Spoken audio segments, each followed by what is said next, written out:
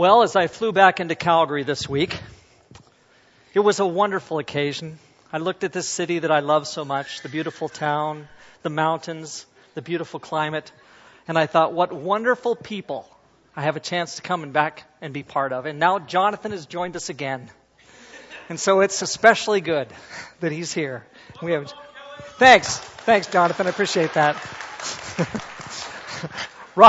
Robin and I had a chance last weekend to be in Victoria, which is, of course, another beautiful city in this wonderful country of ours. They were celebrating the 50th anniversary of, it sounds funny, the building of their building. They had a birthday party for their building. And what had happened was that in 1966, they had a spring break campaign. A group came from Freed Hardeman and I think from maybe ACU as well. Carl Spain, if anybody recognizes that name, was there for a week. So they built that building and had a campaign. They had a number of people that were baptized. And so they had some old preachers come back and help celebrate their 50th for them. And so there were three of us that made a return to Victoria, and it was just a wonderful time, wonderful blessing. But it is good to be home. So I'm glad that we are. A number of things are going on this summer that you want to be aware of.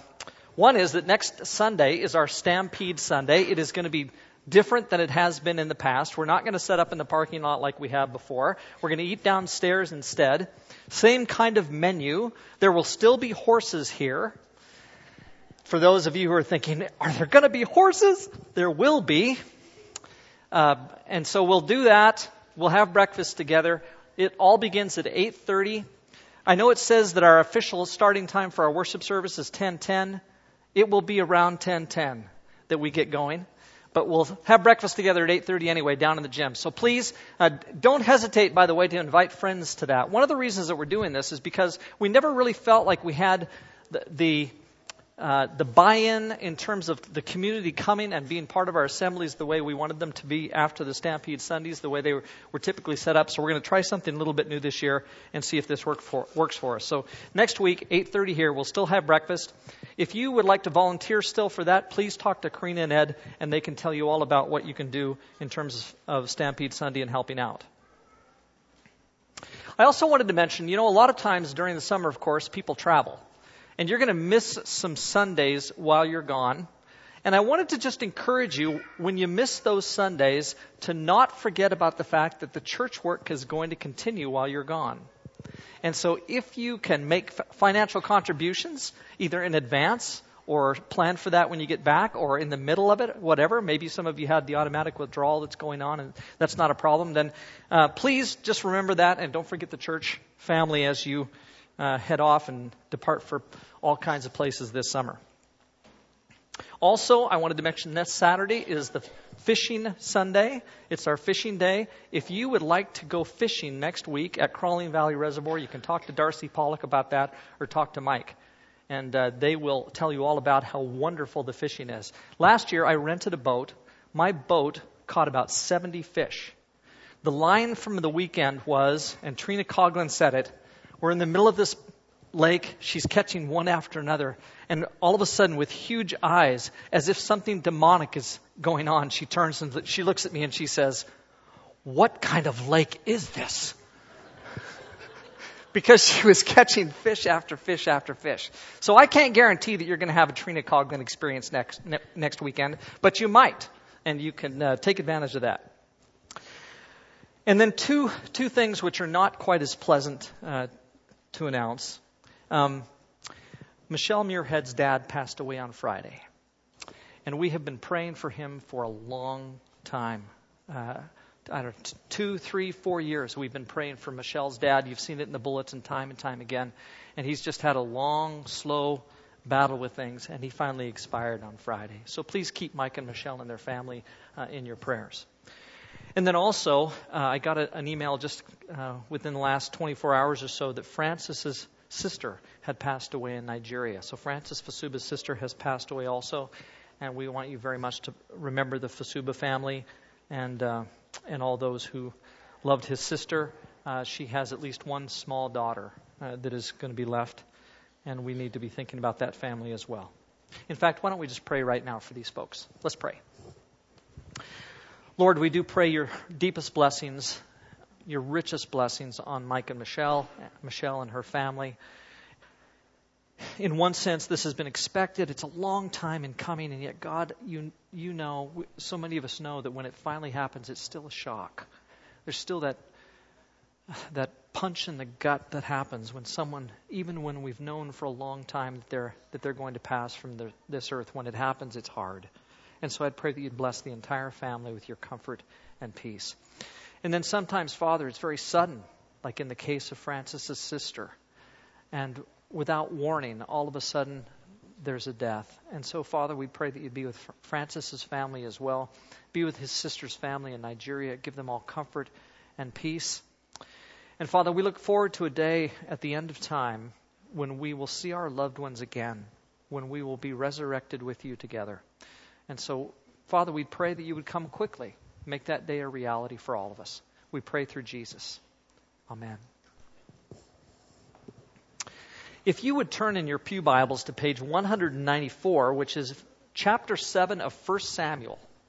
1 Samuel chapter 7. Blair and Susan, it's good to see you. Good to have you here. If you don't know the Roberts, Peter's uncle, long-time missionaries and servants of the Lord. Good to have them here this morning.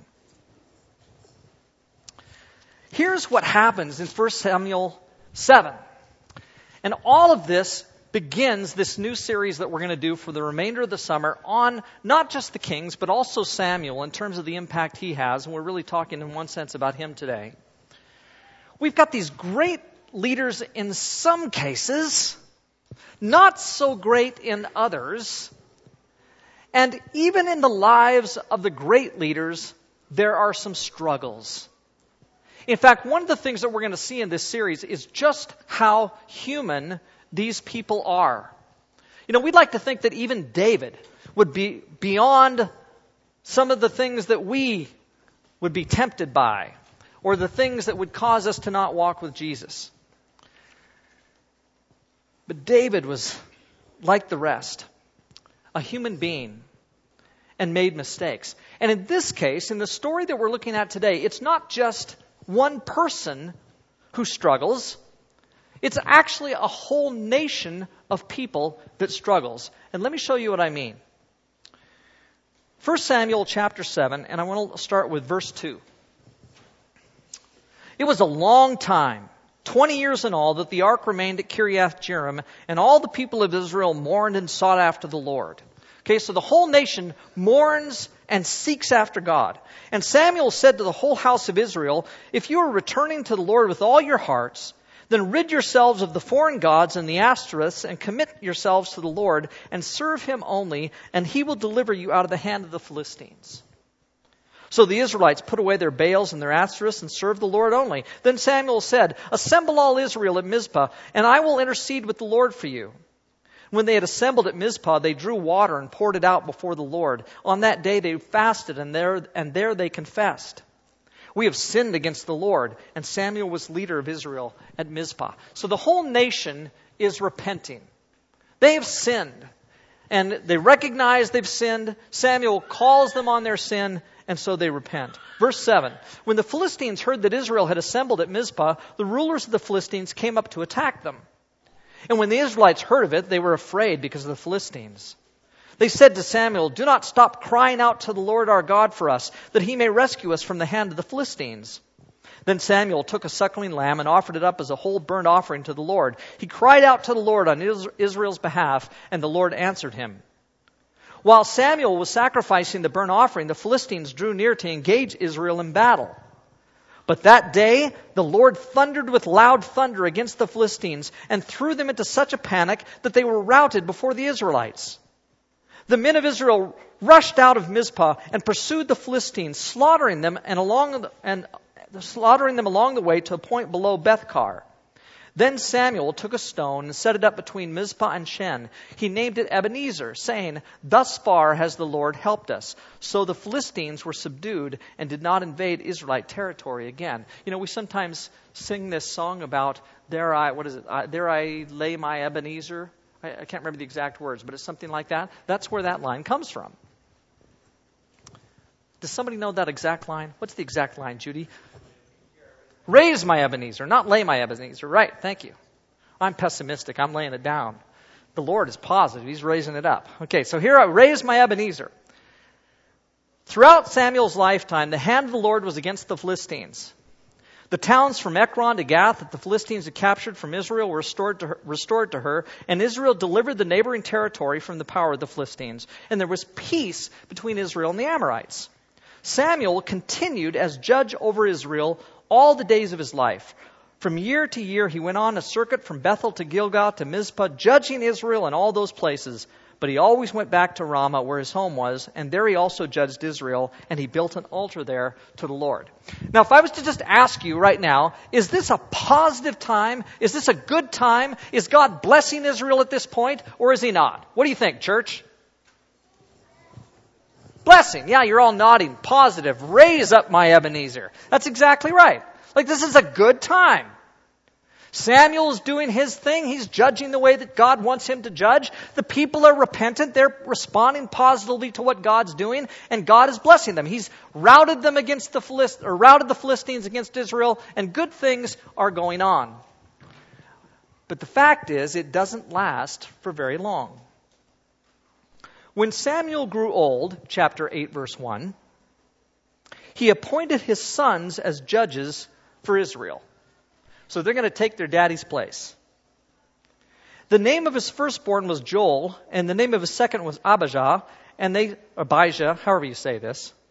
And they served at Beersheba. But his sons did not walk in his ways. They turned aside after dishonest gain and accepted bribes and perverted justice.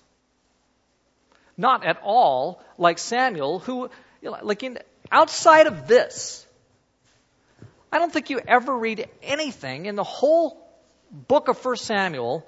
There is nothing negative ever said about Samuel, which is very unusual for a ruler in Israel, except for this. This is the only thing that I can think of that Samuel didn't do right. So all the elders of Israel gathered together, and they came to Samuel at Ramah. And they said to him, "You are old," which I don't think is really a sin, by the way. I'm getting older and older as time goes by. "You are old, and your sons do not walk in your ways. Now appoint a king to lead us." And by the way, if you look at a footnote, at least in the NIV, it will say to judge us. And there's several places where the word lead gets translated as lead, but really it's judge. "Now appoint a king to judge us, such as all the other nations have." But when they said, "Give us a king to lead us," this displeased Samuel, so he prayed to the Lord. And the Lord told him, "Listen to all that the people are saying to you. It is not you they have rejected, but they have rejected me as their king. As they have done from the day I brought them up out of Egypt until this day, forsaking me and serving other gods, so they are doing to you. Now listen to them, but warn them solemnly, and let them know what the king who will reign over them will do." And then over the next few verses, Samuel warns the people what it's going to be like to have a king. Then I want you to look over at verse 19. "But the people refused to listen to Samuel. 'No,' they said, 'we want a king over us. Then we will be like all the other nations, with a king to lead us, and to go out before us and fight our battles.' When Samuel heard all that the people said, he repeated it before the Lord. And the Lord answered, 'Listen to them and give them a king.' Then Samuel said to the men of Israel, 'Everyone go back to his own town.'" And then as it moves into chapter 9, they actually appoint Saul as king. So, Samuel's sons are bad judges. What would be the alternative besides a king? You've got bad judges. Samuel's been a great judge. There were some bad judges before Samuel, but Samuel's come on the scene. He's been a great judge. But now his sons, not so much. The people say, "Give us a king." And that certainly would not be their only option. What would be another option for them to choose besides give us a king? Give us a judge. This is a choice that the Israelites could make. But instead of saying, "Give us a judge," they say, "Give us a king." The people want a king. I was thinking about parallels for this within the church, and I was thinking about it kind of like this. Is this not kind of like the Lord gave us elders, but we want a pope? And so give us a pope, the church says. And the Lord is saying, maybe that's not the best idea. But he gives us one. Or at least there is one. In the same way that the people wanted a king. And I'm not sure that that was a very good decision. I'm not sure that was a great decision then. I'm not sure it was a great decision now. Now the reason why it was so catastrophic then is because of what God says the choice really was. It wasn't that they just rejected Samuel and judging as a style of leadership. It's that they actually rejected the Lord. God is the one who established their system. In our case, God is the one who established our system. It's not hard to read in the New Testament where we have elders that govern over churches. It's pretty hard to find in the New Testament the rule of a pope. I've never seen it. Have you? And I'm not trying to be anti-Catholic today.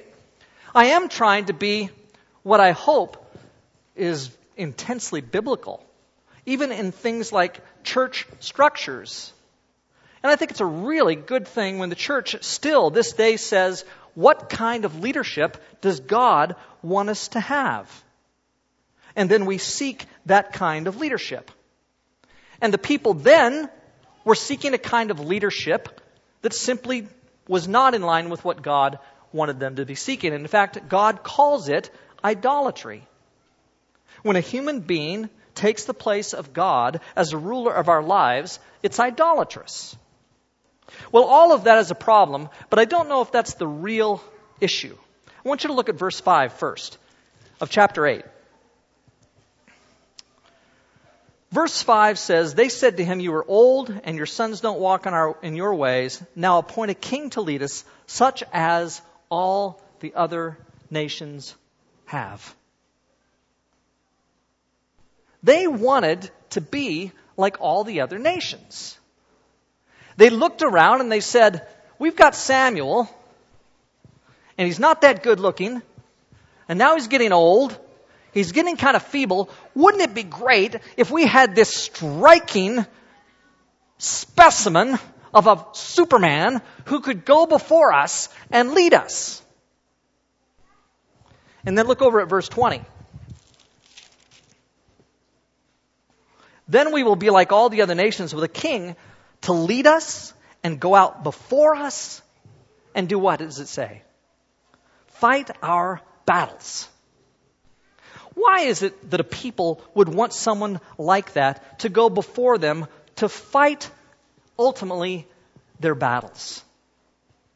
And why is it that in the midst of that, God feels as though they're actually rejecting Him as the one who's leading them? And my thought is that the Israelites are simply scared. More than anything else, they're scared. It's not just that they want to look like all the other nations.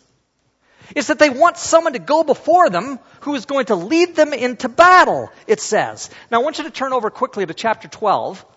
We're going to go back to some other chapters, but go to chapter 12, verse 12, and look at this. In fact, look up at verse 8 in chapter 12. After Jacob entered Egypt, they cried to the Lord for help, and the Lord sent Moses and Aaron, who brought your forefathers out of Egypt and settled them in this place. He's telling the story of Israel.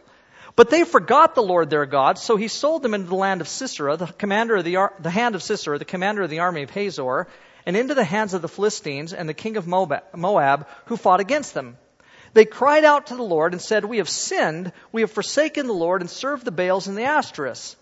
But now deliver us from the hands of your enemies and of our enemies, and we will serve you. Then the Lord sent Jerubbaal, Barak, Jephthah, and Samuel, all judges, by the way, and he delivered you from the hands of your enemies on every side so that you lived securely. In other words, the Lord, in your time of trouble, kept sending judges. as he recounts this history. But then look at verse 12. But when you saw that Nahash, king of the Ammonites, was moving against you, you said to me, no, we want a king to rule over us, even though the Lord your God was your king. Now, here is the king that you have chosen. And so the bottom line here is that Israel was not just looking for this wonderful man to lead them into battle. They wanted this wonderful man to lead them into battle because they were scared to death. Nahash the Ammonite, how would you feel if Nahash the Ammonite was after you? That name just sounds nasty. I don't want anybody named Nahash coming and knocking on my door. And they were afraid. And because they're afraid, they start saying, we want someone else to rule us. And the fact is, we can all be like that at different times. Isn't it the case that maybe it's not someone named Nahash? Maybe it's just some circumstance that causes the church to rush into decisions, to make decisions that are absolutely human-oriented before we stop and pray, before we seek the Lord, before we ask God to be with us in the midst of a decision. You know, I've served now with lots of different elders in lots of different elderships. I have been for a time an elder. And I have watched over and over again as elders and elderships sometimes make decisions based on the pressures that they are perceiving around them, and they do so with human wisdom, thinking that they can just do this on their own. And sometimes we rush into decisions because Nahash the Ammonite is knocking at the door. And all the while, God simply wants us to trust Him and to pray and to not turn to human systems to construct something so that we can get ourselves out of this. All of that is ultimately a response to fear. And God doesn't want us to be fearful. And so this comes down, in one sense, to simply a question of God dependency. Israel chose not to be God dependent. And the question is the church today going to make the same kind of mistake by not being as God dependent as it needs to be? We need to depend on God. You know, I love Miles. I love Wayne. I love Francis. I'm so grateful for all of our elders. I'm grateful that when we sit around in a meeting and Steve Asen is there, that he prays, and he prays with confidence to the Lord. But these guys are not wise enough to do things on their own. I love them, and they're wise, but they're not that wise. And I guarantee you that I'm not. Jonathan seems like he's getting there.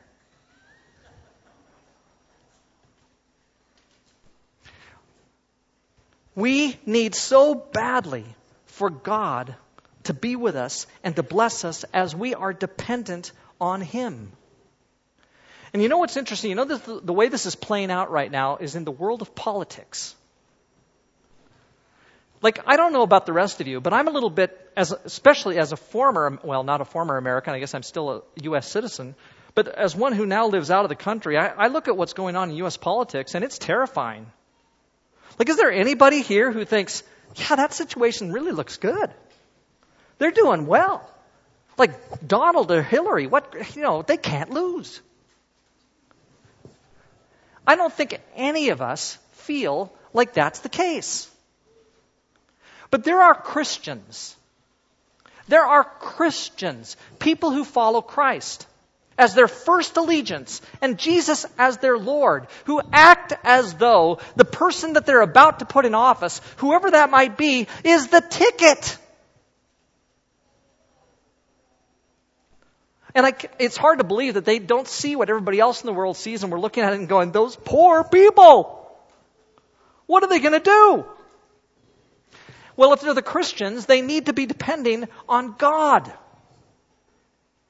I can't see very many similarities between Donald Trump and Jesus Christ. Jesus is a Savior.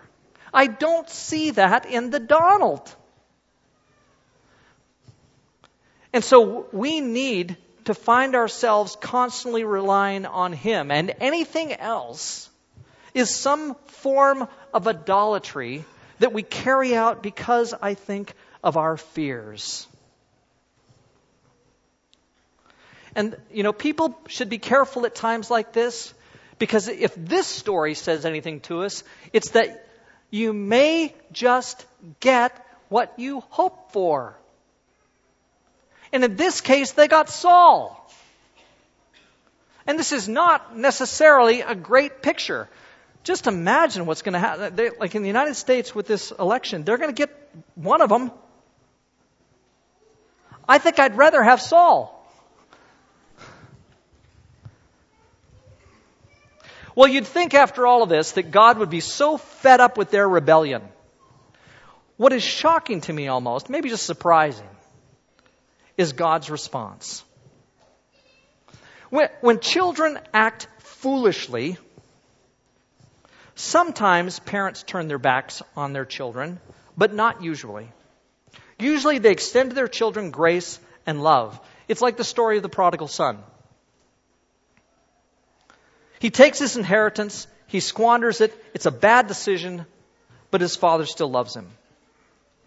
And I see the same thing happening here with Israel. Because this is a bad decision.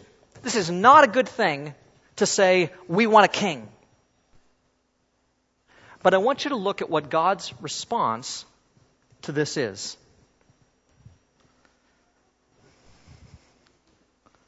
Turn over to chapter 10.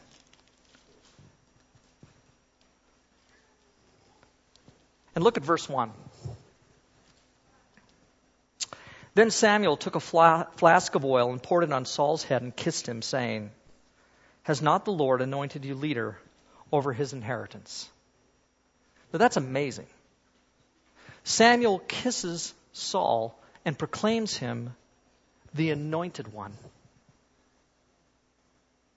"When you leave me today, you will meet 2 men near Rachel's tomb at Zelzah on the border of Benjamin. They will say to you, the donkeys you set out to look for have been found. And now your father stopped thinking about them and is worried about you. He's asking, what shall I do about my son?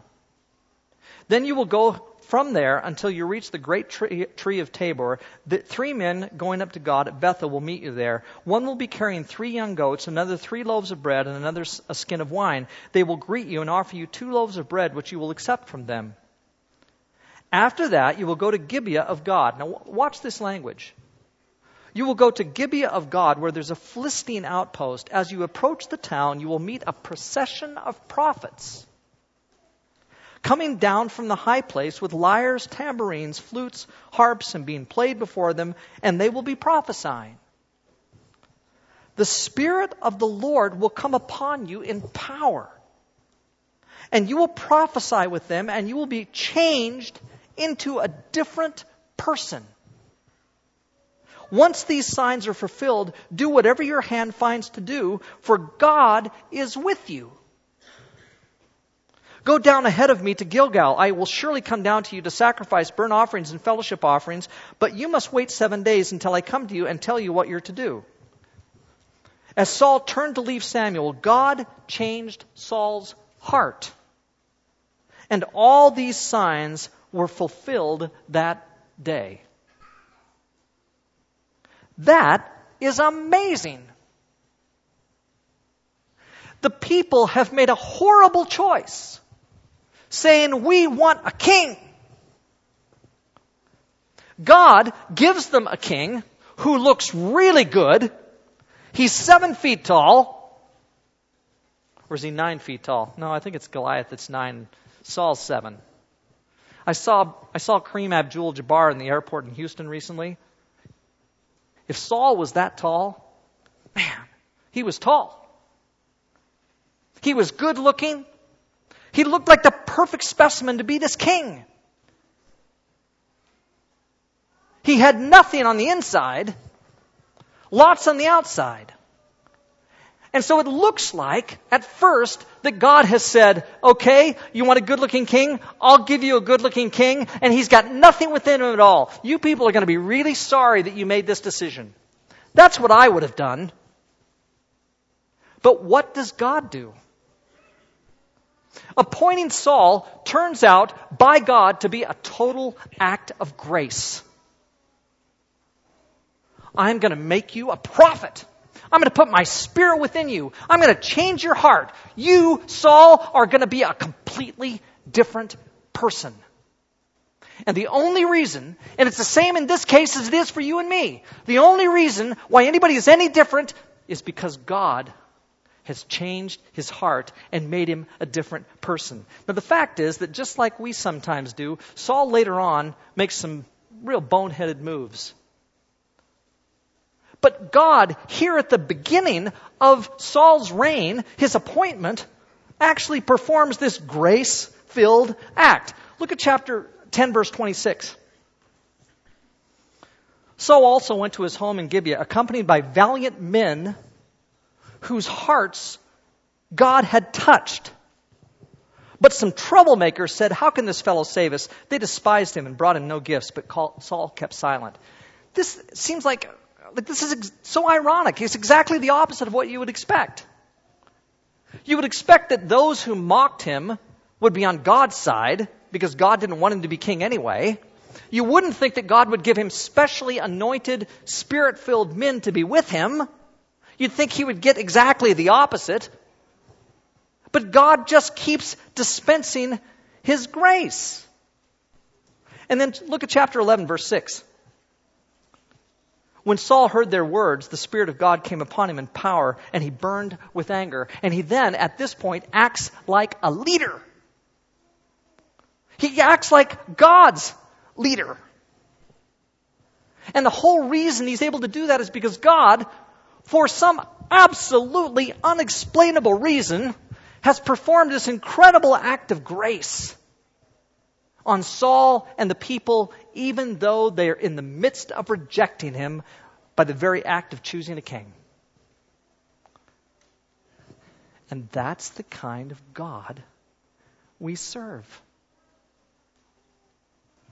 And so I look at the church today and I think, man, sometimes we make some bad decisions. Sometimes we're not what God wants us to be. Even our leaders can make bad decisions at times.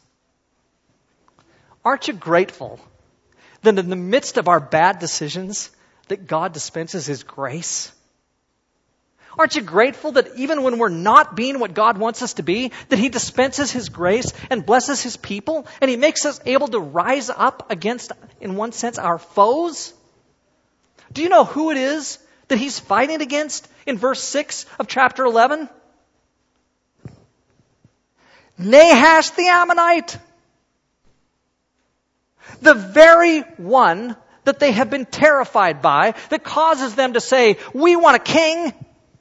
And then when they reject God, you'd think that if anything was going to happen to make this all just, that God would say, well, they wanted a king, now I'm going to send Nahash the Ammonite in there. Watch them try and work now. And instead, God does exactly the opposite.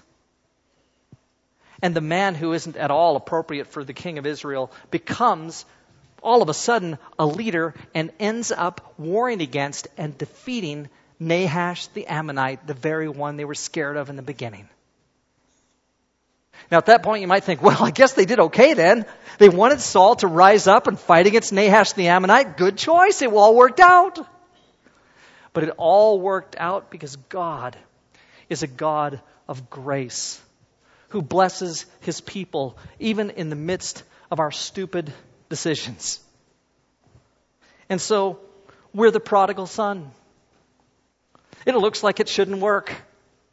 It looks like we shouldn't have what we need at the end. But God provides us with what we need because he loves us and is a God of grace. God is going to continue to be gracious. The question is, are we going to make all the mistakes that force him to be gracious like that? Or can we respond positively as God's people from the outset, trusting in him even when Nahash the Ammonite comes and knocks on the door? I pray we can. Let's pray.